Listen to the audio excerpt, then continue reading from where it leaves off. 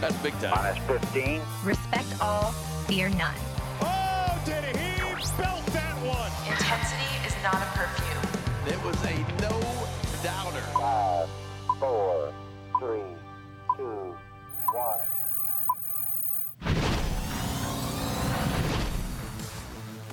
We are up in the bird's nest here at Oriole Park at Camden Yards. Brendan Mortensen alongside probably tired Matt Bonaparte after a West Coast extra innings game. Bones, how are we feeling this morning? I'm fired up. Yeah? I'm fired up for this pod. Yeah. This show. I'm pumped. Pumped. I'm absolutely pumped. Love it. Well, we are coming to you a little early today if you are following along live on Facebook or YouTube because we need to get to Bowie. Going to talk to some Bay Sox today. Guys like Dylan Beavers, Judd Fabian. We were going to talk to Jackson Holliday. He gone. Guess what? He's gone. not there anymore. He's out of here. Stretch, put it on the board. Yes, he's gone. He is in AAA Norfolk. We've got to start with that, Bones. We're gonna get to Jorge López. We're gonna get to DL Hall today. But Jackson Holliday is 19 years old and just hit a double for the Norfolk Tides last night. Yeah, man. I mean, can I just say this? 34 multi-hit games in 108 games this season. That's a bunch. That's insane, dude. Yeah. He had 12 at AA out of the 36 games he played. Yeah. So he's keeping it at a clean, like, a third of the games he plays. He has a multi-hit game, which is bonkers for a 19-year-old kid to be doing. Yeah. He's ridiculously good, and you didn't need me to tell you that to understand it. He's so good and a special talent for what he's doing. Yeah, the number one prospect in baseball for a reason. He is the number one ranked prospect according to both MLB Pipeline and Baseball America. Nobody else in the top 100 is 19 at AAA. Thought that maybe Jackson Churio could have gotten there, but he's 20 years old. Ethan Salas in San Diego is like 12, and he's in AA. I was about to say, he's He'll like probably 5 years old. be there. But Jackson Holliday, in case you forgot, started this season with low single-A Delmarva. He played 14 games there and hit about 400, so they decided, yeah, you're probably good for high-A Aberdeen.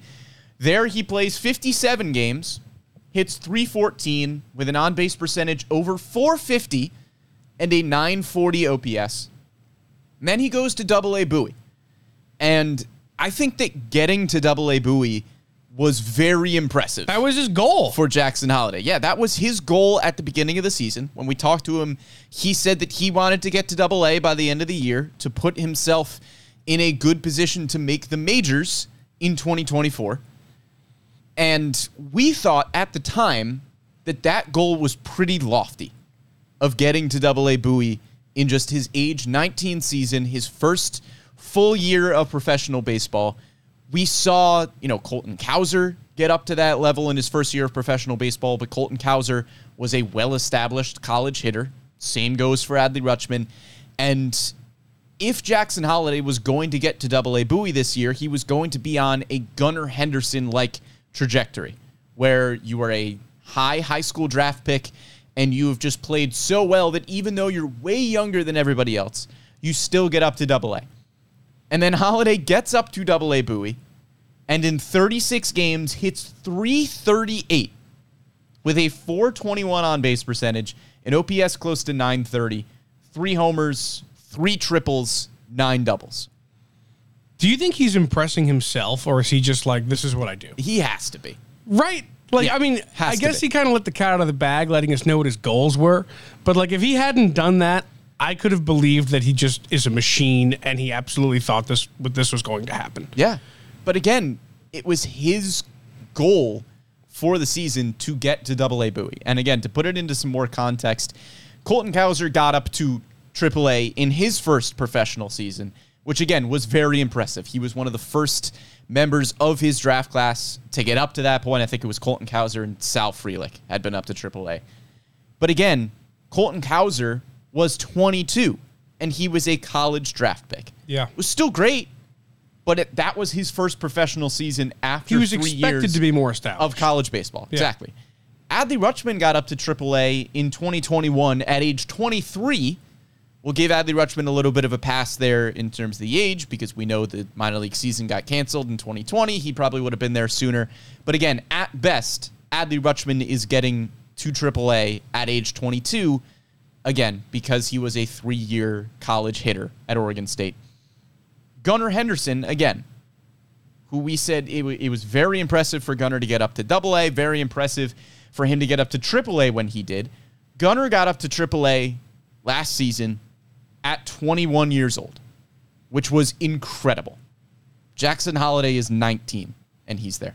Yeah, I mean, well, he has a real chance to make a major league debut at 20 years old. Yeah. Which is he doesn't bonkers. turn 20 until December. Yeah, so he'll turn 20 in December, and then next year, you don't know what's going to happen. He could be called up. I mean, he's going to be a name in circulation of being called up throughout the season. Yeah. He's going to be your Jordan Westberg, your Joey Ortiz, your Colton Cowser of this year in terms of is he going to make the call. Maybe if he has a good spring training, he'll be a Grayson Rodriguez kind of candidate to make the opening day roster. But who knows? He is so talented. And like you said, those numbers that he's put up at every single level now continue to impress, even though it seems like, all right, he did it there, but he's not going to be able to do it here. And then he just keeps proving you wrong. Yeah, he hit better in AA Bowie than he hit in High A Aberdeen. The on-base percentage took a little bit of a dip. He was striking out a little bit more, walking a little bit less. But again, that's to be expected when you are, at that point, still 2-3 years younger than everybody else. But now in AAA, he's 3, 4, 5 years younger than everybody else. And he is facing pitchers who are either, again, on the brink of the majors or have been in the majors for a while and are bouncing back and forth between AAA and the big leagues. Think about some of the pitchers that are on the Norfolk Tides roster right now in terms of guys that Jackson Holliday, could be facing on other teams. But for the Orioles right now, you have John Means, Tyler Wells, Brian Baker, Mike Baumann.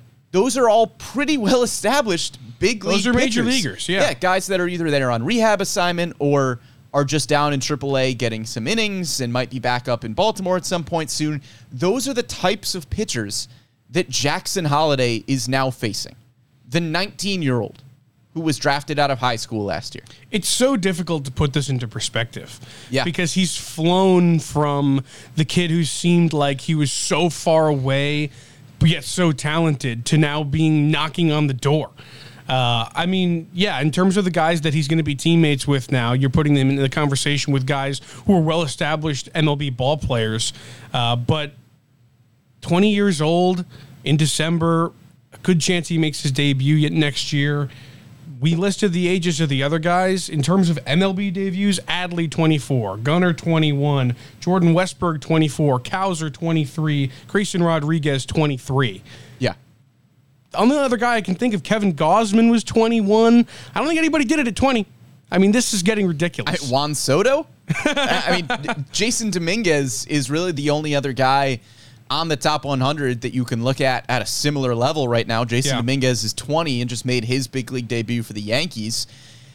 But Jackson Holliday, again, like you mentioned, I think at the beginning of the season, if you were looking way down the line and said, okay, when is Jackson Holliday going to be a big leaguer? I think your loftiest expectations would have been maybe we see him in September of 2024. Agreed. Maybe he's like a fun end of the season call-up that could help the Orioles in the playoffs. And it would be a really young, fun, exciting story. If he was 20 years old, the Orioles were making the playoffs in 2024. He's here to make a push. Maybe he gives you 15, 20 games in the big leagues. But now you're looking at Jackson Holliday as somebody who could be a pretty early on in the season call-up. I think that's still pretty lofty, but he's going to get about 20 games in AAA at the end of this year. And the Norfolk Tides won the first half champion. AAA is a little bit weird in terms of how the playoffs work. The Norfolk Tides had the best record in the Eastern League for the first half of the season, which means they clinched a spot in the championship series at the end of this month. So Jackson Holliday is going to be with the Tides for their playoff series. So he should get right around 20 games. And if Jackson Holliday gets 20 games at the end of this year, goes through, a big league spring training where he is going to get some more reps with big leaguers, he'll probably get in some spring training games, more spring training games. He could be looking at 40, 50 games in AAA to begin next year. I mean, I know we were kind of saying the same thing about Colton Cowser this season, and Cowser has spent a longer period of time with the Tides this season than I think a lot of people have anticipated. But Jackson Holliday is a different prospect than Colton Cowser. That's no disrespect to Colton Cowser. He's still the number 14 prospect in baseball. But he ain't number one. But we're talking about number one here. We're Yeah. talking about an Adley Rutschman, Gunnar Henderson caliber of prospect. And I would be a little bit surprised if Jackson Holliday, given the production that we've already seen so far, it's entirely possible that he struggles a little bit at AAA.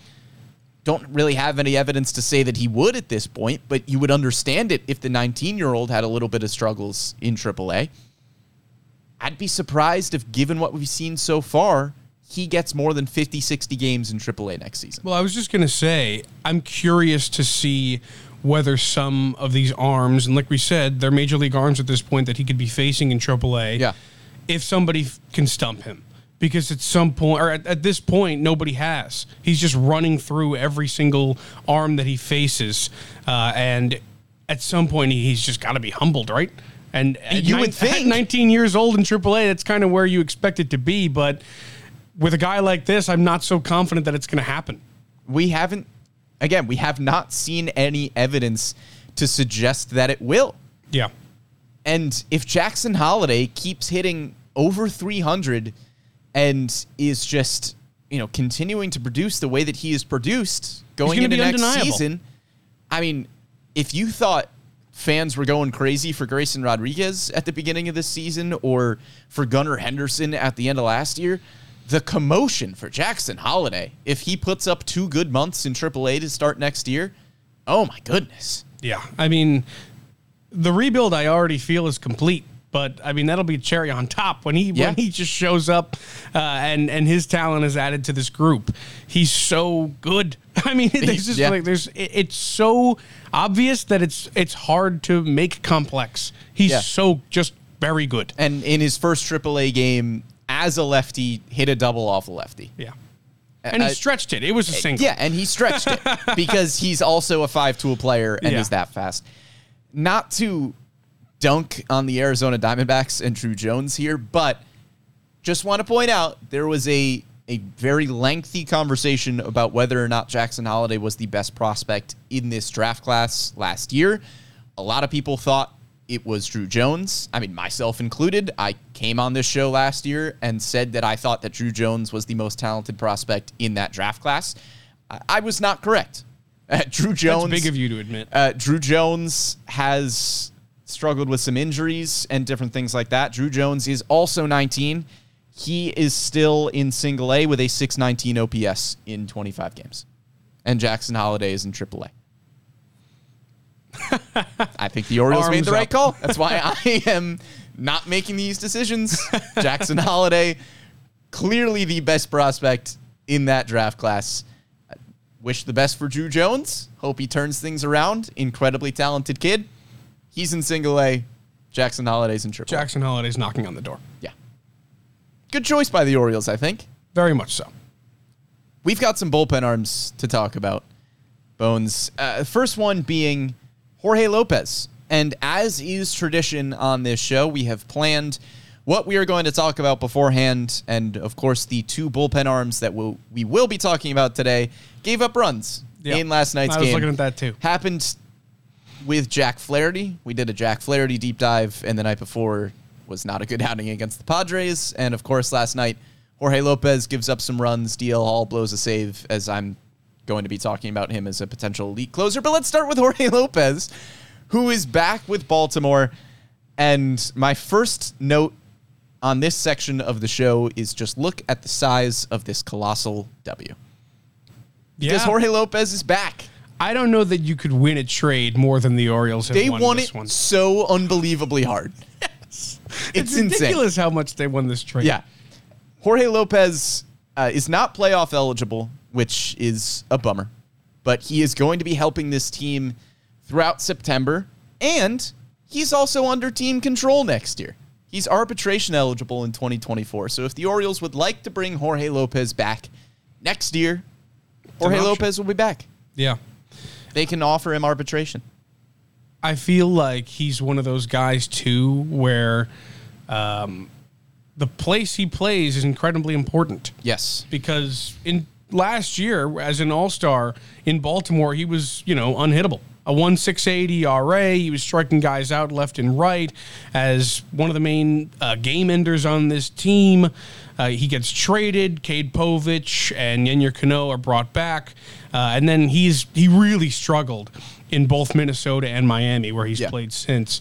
In Minnesota, 4.81 ERA, only 7 saves, not as many strikeouts. Strikeout numbers went pretty far down for him. Miami, a 9.26 ERA in limited time. But he's happy to be back in Baltimore. Yeah, very much so. And you mentioned the trade. They get back Cade Povich, who is the Orioles' 11th ranked prospect, one of their better pitching prospects in the system.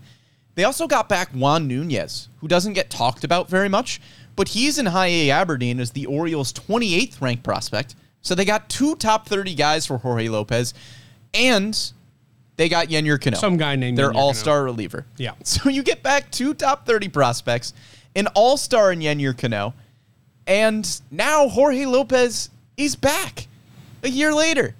And you mentioned the struggles away from Baltimore. At the end of 2022, he's got a 4.37 ERA with the Twins for the rest of the 2022 season. Had a 5.09 ERA in Minnesota at the beginning of this year. Gets traded to Miami, where he has a 9.26 ERA, and the Marlins part ways with Jorge López pretty quickly. And you mentioned how happy he is to be back in Baltimore. As much as Jorge López is going to help on the field for the Orioles, and I truly believe that through the rest of September and going into next year, if the Orioles are able to unlock the same things that they did a season ago, or even half of it, with López, or even half of it, he is going to be a major contributor in this bullpen. But I'm just so happy for Jorge López. Yeah. He had taken some time away from baseball over the last year or so. He went on an IL stint with mental health issues and was just struggling a lot, both on the field and off the field. And the quotes from Jorge López coming back to Baltimore, it makes you emotional about baseball. I mean, Jorge López, such a good guy. There were so many stories about him, making friends with the security guards, just knowing everybody's names in the building, was just that kind of person.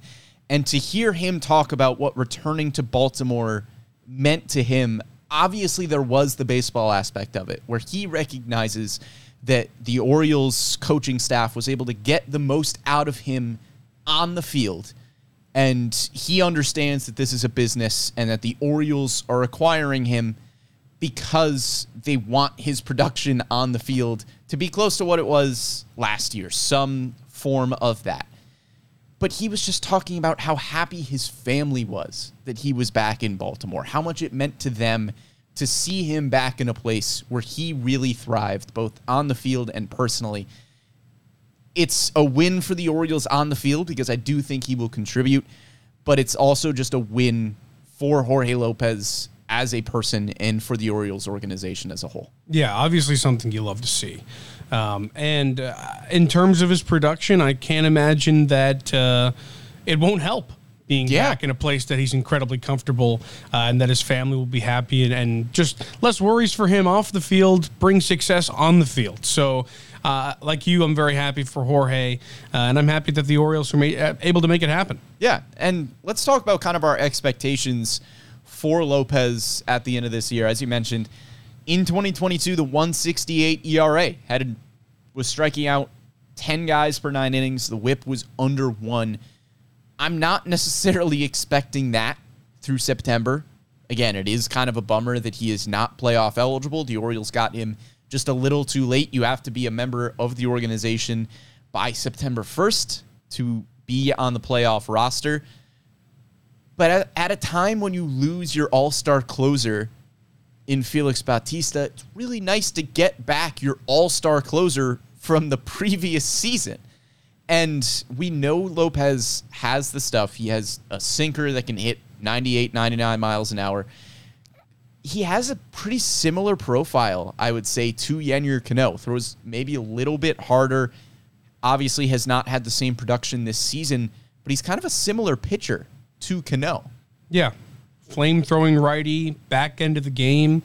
In terms of what role he'll be playing here, I'm not sure that... I mean, with Felix hurt, I don't know that it's out of the question that he shows up often late in games, but yeah. I can also see him just as another option for Brendan Hyde because I'm not sure, and I'm not sure that Brendan Hyde knows exactly what Jorge Lopez is yet. We've only seen him in very limited time. So he could be a huge contributor in terms of this playoff push, even though the Orioles are in a pretty good spot. But with his numbers where they were this season at the end of last season as well, I think I'd be a little hesitant to put him in such high leverage situations rather than situations in which there's a lead late. Sure. I think he fits right into the fold with kind of the 6th, 7th, 8th inning guys. It seems like the Orioles have a lot of those pitchers at this point, which isn't a bad thing. I don't think he is going to take the closer spot. I don't think he is going to take Agreed. the role that he had a season ago. I think that's pretty firmly Yennier Cano's spot to lose at this point. But when you're looking at some possibilities for the 6th, 7th, 8th innings, I think you're looking at Danny Coulombe and Cionel Perez as your left-handed options. I think DL Hall works into that conversation as well. We'll talk about DL Hall in a minute. Those are 3 really solid left-handed options for the 6th, 7th, 8th innings. And then for right-handed guys, I think you're looking at probably Jorge Lopez and Fuji. Fuji with a great outing last night. Is able to close the door on the Angels and secure that victory in extra innings. I think Fuji is, I would say, pretty firmly in that 6th, 7th, 8th inning discussion as a high leverage guy, and I think Lopez is in there as well. Yeah, actually, I was going to say that Lopez and Fuji are honestly on a similar platform in my mind in terms of my confidence levels when they run into the ball game. Sure. Like you said, Fuji did have a really good performance last night, and we've seen him be good this season. We've seen him struggle with his command a little bit and let up a couple runs here and there as well, but we know that the potential for him to be effective is there. Yeah. It's the same thing with Lopez. We know that he's got it in the tank. We don't necessarily see it all the time, but in terms of my confidence level, those two guys are incredibly similar in my mind. Yeah, and I think both of those pitchers have a lot of room to grow in terms of what their stuff can do with this Orioles coaching staff. When you look back to Jorge Lopez in 2022, his 3 best pitches were the sinker, the curveball, and the changeup, according to StatCast. The curveball had a run value of 6, the sinker had a run value of 3, the changeup had a run value of 2. When you look at this season, the changeup has still been good for Jorge Lopez, but the sinker has a run value of -2, and the curveball has a run value of -1. And Jorge Lopez didn't just forget how to pitch. Maybe there's some mechanical things that need to be adjusted, but the velocity has gone down maybe a little bit on the heater, but not by much. And the curveball is there. So really for Lopez this year, I think it's just a matter of getting back to whatever the Orioles coaching staff was able to do with him a season ago. Remember, in going into 2022, after the 2021 season, Lopez has been used as a starter, and then at the end of 2021, they went, okay, bullpen time. And I think he got about 7 or 8 games in the bullpen at the end of 2021, comes into 2022, and it seemed like everybody kind of knew the stuff was there. Paul Mancano and I on this show going into 2022 said, yeah, we think Jorge Lopez is going to lead this team in saves in 2022 because he has the stuff. So the Orioles were able to unlock something in Lopez during the 2022 season to make him a lot more effective as a bullpen arm than he was as a starter. So I'm pretty confident they can do it again. Yeah. I don't know why they wouldn't be able to. Absolutely. And you mentioned that sinker. I think that is the key to a lot of his success. His ground ball rate shrunk a little bit since that incredibly successful season. And when he has that thing working, that's when he can be incredibly dominant. Yeah. So if the Orioles can get him back to a position in which all of his pitches are working in capacities in which he likes them, I think he'll be just fine. Like you said, he didn't just forget how to go out there and dominate hitters because he did it for the entirety of the first half last year. So I feel confident that this training staff and this coaching staff is going to be able to put him back into a position in where they're confident putting him in high leverage situations and games in which they need a reliable arm out of the pen. We've seen the Orioles too, get pitchers that have one or two just dominant pitches and be able to find a lot of success in that. We know kind of the trend in baseball is to use the sinker, as you mentioned. Not to completely oversimplify things here with Jorge López, but looking at his pitch mix from a season ago to this season, it's an oversimplification, but just throw the pitches that are good. I mean, in 2022, he was throwing 51% sinkers. This season, that number is down to 33.5%. Well, you don't know what pitching staffs are telling him to do, you right? know? And maybe they told him in Minnesota, hey, we want you to throw this more and the sinker less or whatever. And hopefully Baltimore said, hey, throw that right out. Yeah, all right? He's just do you, man. He's throwing his four-seamer 17% of the time this year. And according to StatCast, it has a run value of -12. Last year, Jorge López threw his four-seamer 4.5% of the time. Why are you throwing the four-seamer so much? I think, again, not to oversimplify it, but I think the Orioles and their pitching coaches have been able to go, okay, let's just simplify stuff. Throw the pitches that are good. We will get the most out of those pitches and use those effectively. I'm very confident that this coaching staff will be able to work with López. Totally agree. I absolutely agree with you. Let's talk about another important bullpen arm here down the stretch, and that's DL Hall. DL Hall, again, it's unfortunate timing, blew the save last night against the Angels. The Orioles still get the win. No harm, no foul. But DL Hall looks close to back. I'm not going to say he is all the way back. He's not pumping 100 like we have seen from DL Hall over the last few years here, but the fastball is getting closer to back. He's hitting 95 pretty consistently, 96, 97 when he needs to. That was not the case at the beginning of the season when he was tossing his fastball 92, 93, 94 miles an hour. That is not the DL Hall that is going to be effective down the stretch. The DL Hall that is going to be effective down the stretch is the DL Hall that gets exceptional extension and is able to throw that fastball really hard and use his off-speed pitches, which have a ton of movement, more effectively because hitters are so afraid of the fastball. Yeah, I mean, the talk with him all year has been about that velocity on his fastball, but what a journey he's been on this season. Back in June, on June 14th, gives up 3 earned against Worcester, says, you know what? Can it? I'm going to the complex league. He rehabs himself, basically takes himself out of contention for an MLB spot, goes back to rehab everything, try and get his fastball back, does a ton of hard work to get back to a position in which he's eligible for a role in Baltimore, and he gets it, and he's back, and his fastball is a lot better than it was, but like you said, I wouldn't say it's 100% back. He's not touching 97, 98 as often as he was, but at the same time, he's not resting down around 92, 93 where he was back in June. Yes, he gave up that run last night, but I like a lot of what I've seen from DL Hall recently out of the bullpen. It's nice to know that floor is there because all along this was the floor for DL Hall. He's going to be a back-end bullpen guy if he cannot succeed in the majors as a starter, but it's nice to know that he's succeeded at least a little bit, that he's confirmed that, I can dominate as a back-end reliever. Yeah, and this has always been the conversation around DL Hall. Like you said, we always knew that if he didn't end up as a successful starter, he could be an elite bullpen arm.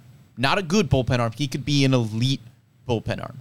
And we are already seeing it with pretty limited experience here in the bullpen, and the fastball still probably not being 100% of what it could be. In terms of the starting pitching conversation, I don't think the Orioles are going to be completely done with DL Hall as a potential starter. The offseason is going to be very interesting. Yeah. In terms of what the Orioles plan for DL Hall. I don't know what the plan is going to be. Coming into this year, we knew that the Orioles were going to try out DL Hall as a starter. Obviously, things did not go to plan in AAA Norfolk. You mentioned the long time he had to spend rehabbing, getting the fastball back up to shape. We will see what DL Hall ends up doing in the offseason in terms of whether or not he's preparing to be a starter or a reliever. I think it's going to be really interesting. Yeah, I mean, I support him either way. You do you, DL. That's very nice of you. I also support DL Hall. I don't want to be the only one not supporting DL Hall on the show. It makes me sound weird. But no, he has been excellent since coming back in late August. Since his return, he has appeared in 6 games with a 2.84 ERA. Opponents hitting just 2.17 with an on-base percentage slightly over 300. The strikeout numbers, I think, will probably continue to go up a little bit. He only has 6 strikeouts in 6 1/3 innings. Not the same kind of overwhelming stuff that we have seen from DL Hall, but he's throwing a lot more strikes. He only has 3 walks in 6 1/3 right now. Not awesome, a lot better than it was. Yeah, a lot better than it was, and I think this situation isn't one that a lot of Orioles fans thought DL Hall would be in. I think a lot of people, when he did take himself out of contention back in June, thought, all right, this could be it for DL. We don't know. We haven't seen him be successful for so long. Pitchers all the time fizzle out, and I think a lot of people thought that might be the case with DL. It's so nice to see him back, at least closer to where he was and where we know that he can be. Again, the fastball not exactly where he wants it to be or where anybody else wants it to be. They want it to be a little bit higher, but with a lot more work and hard work that he's been putting in, I think he can get there. Yeah, not enough innings to be eligible for the percentile rankings on StatCast, but if you still look at them, if he were to be eligible, the expected ERA, expected batting average, average exit velocity, whiff percentage, strikeout percentage, hard hit percentage, ground ball rate, all at a very high percentile right now. That Obviously, translates to good. Does not have enough innings under his belt to be eligible in those categories, but with some more innings, if he were to be eligible, those would be very good percentile rankings. I genuinely believe that DL Hall can be an elite closer at some point in his career if he sticks in the bullpen. Yeah, I mean, failed starters, they're elite bullpen arms a lot of the time. Yeah. I mean, look at Andrew Miller. Was a guy who was a starter. Zach ended Britton. up being, Mariano Rivera. Plenty of guys. Yeah. So keep your head up, DL. Yeah. In terms of what he will be the rest of this season, again, I think it's a similar conversation to Jorge López, where DL Hall, I believe, has the potential to be a very good closer, but until Yennier Cano loses that job, it is still Yennier Cano's job. And I am not expecting Yennier Cano to lose that job at any point this season. So DL Hall, Jorge López, both very good options at the back end of the bullpen, but it's still Yennier Cano's closer job at this point, I think. I agree. So the bullpen as a whole, obviously you have lost Felix Bautista, but over the last few weeks, you have added Jorge López, who was a waiver claim. You have added DL Hall, who was called up from AAA Norfolk.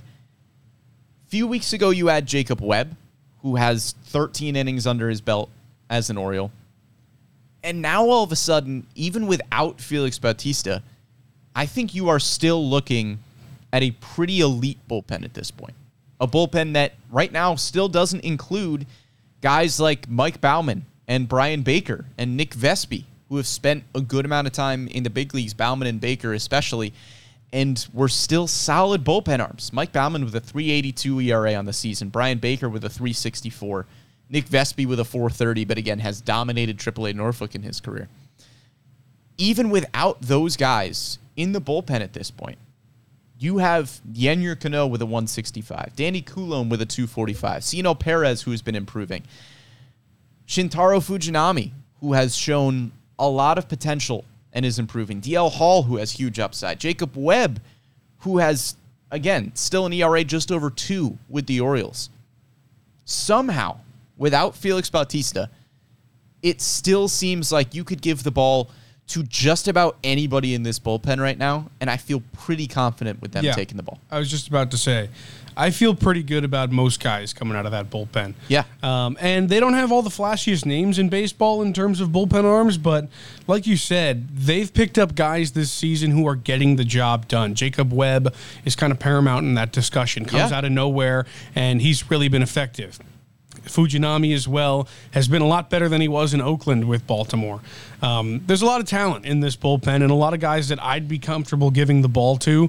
And when it translates to playoff time, that's something that's going to be incredibly valuable, as we all know bullpens are when it comes to fall baseball. Yeah, and just look at last night's game. I'm going to read to you the guys that appeared in last night's victory over the Angels in extra innings. You don't get a lot of length out of Dean Kramer, who goes just 4 2/3. Stop me if you find a bullpen arm that you don't really have confidence in at this point. Cionel Perez enters the game, and then Jorge López, followed by Danny Coulombe and Jacob Webb, followed by DL Hall, Joey Crable, who is a newer addition I didn't mention, but has a 2.25 ERA in the bigs right now, Joey Crable, and Shintaro Fujinami. That's a bunch of talent. Yeah. I think there's question marks here and there. Sure. But nobody who Brandon Hyde gave the ball to last night comes into the game and I'm going, this isn't going to be good. Yeah, Lopez and Crable are the two guys I'd like to see a bigger sample size. Sure. And like to see them do it for a little bit longer. But otherwise, it's a bunch of guys I'm relatively confident in. Yeah. And I think when you look around the league, if you're a fan of a different team, you can probably think of a bullpen arm on your team that gets handed the ball and you go, here we go. The Orioles don't really have that. I agree. It's a nice luxury. Yeah, it absolutely is, because a lot of the times when that guy comes in, it means the game's over. Yeah.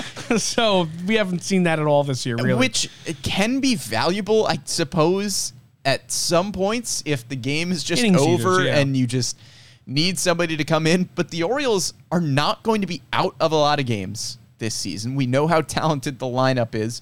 The starting pitchers, we haven't seen, too many blow-up starts this season where you're just completely out of a game. And even if there are blow-up starts, the Orioles lineup is usually good enough to get them back into the game. There isn't really anybody on this Orioles team right now that I would look at and say, yeah, he's only coming in the game when the Orioles are down 5 or they're up 7 and you just need somebody to eat a bunch of innings. Because even somebody like Joey Crable, who was a surprise addition for many, when rosters expanded on September 1st, he's got a 2.25 ERA this season. Yeah, he's played incredibly well. He's been mostly in AAA Norfolk, but Joey Crable, still a contributor. Still a solid piece of this bullpen at this point. Yeah, and another guy who we haven't seen a bunch, but at the same time, we knew that he had the talent to be an MLB player. Right. He's got 4 innings under his belt. Joey Crable has been solid for the Orioles in the past.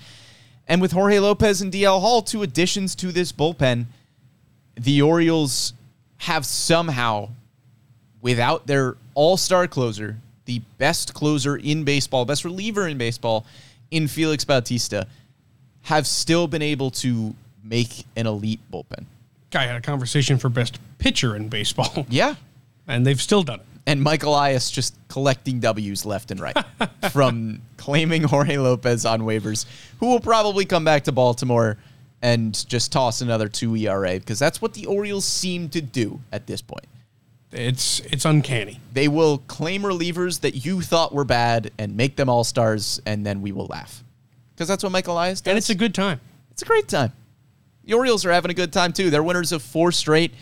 But that'll just about do it here for this edition of The Bird's Nest. Thanks so much for tuning along.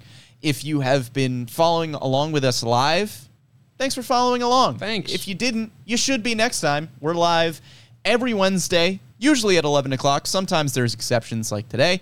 On Facebook and YouTube, we'll be live. Or you can catch us after the fact on Spotify, SoundCloud, Apple Podcasts, Google something, I don't know. Wherever you find podcasts or digital shows, you can find The Bird's Nest. Big thanks to Amy Jennings behind the scenes. For Matt Bonaparte, I'm Brendan Mortensen. We'll catch you next time.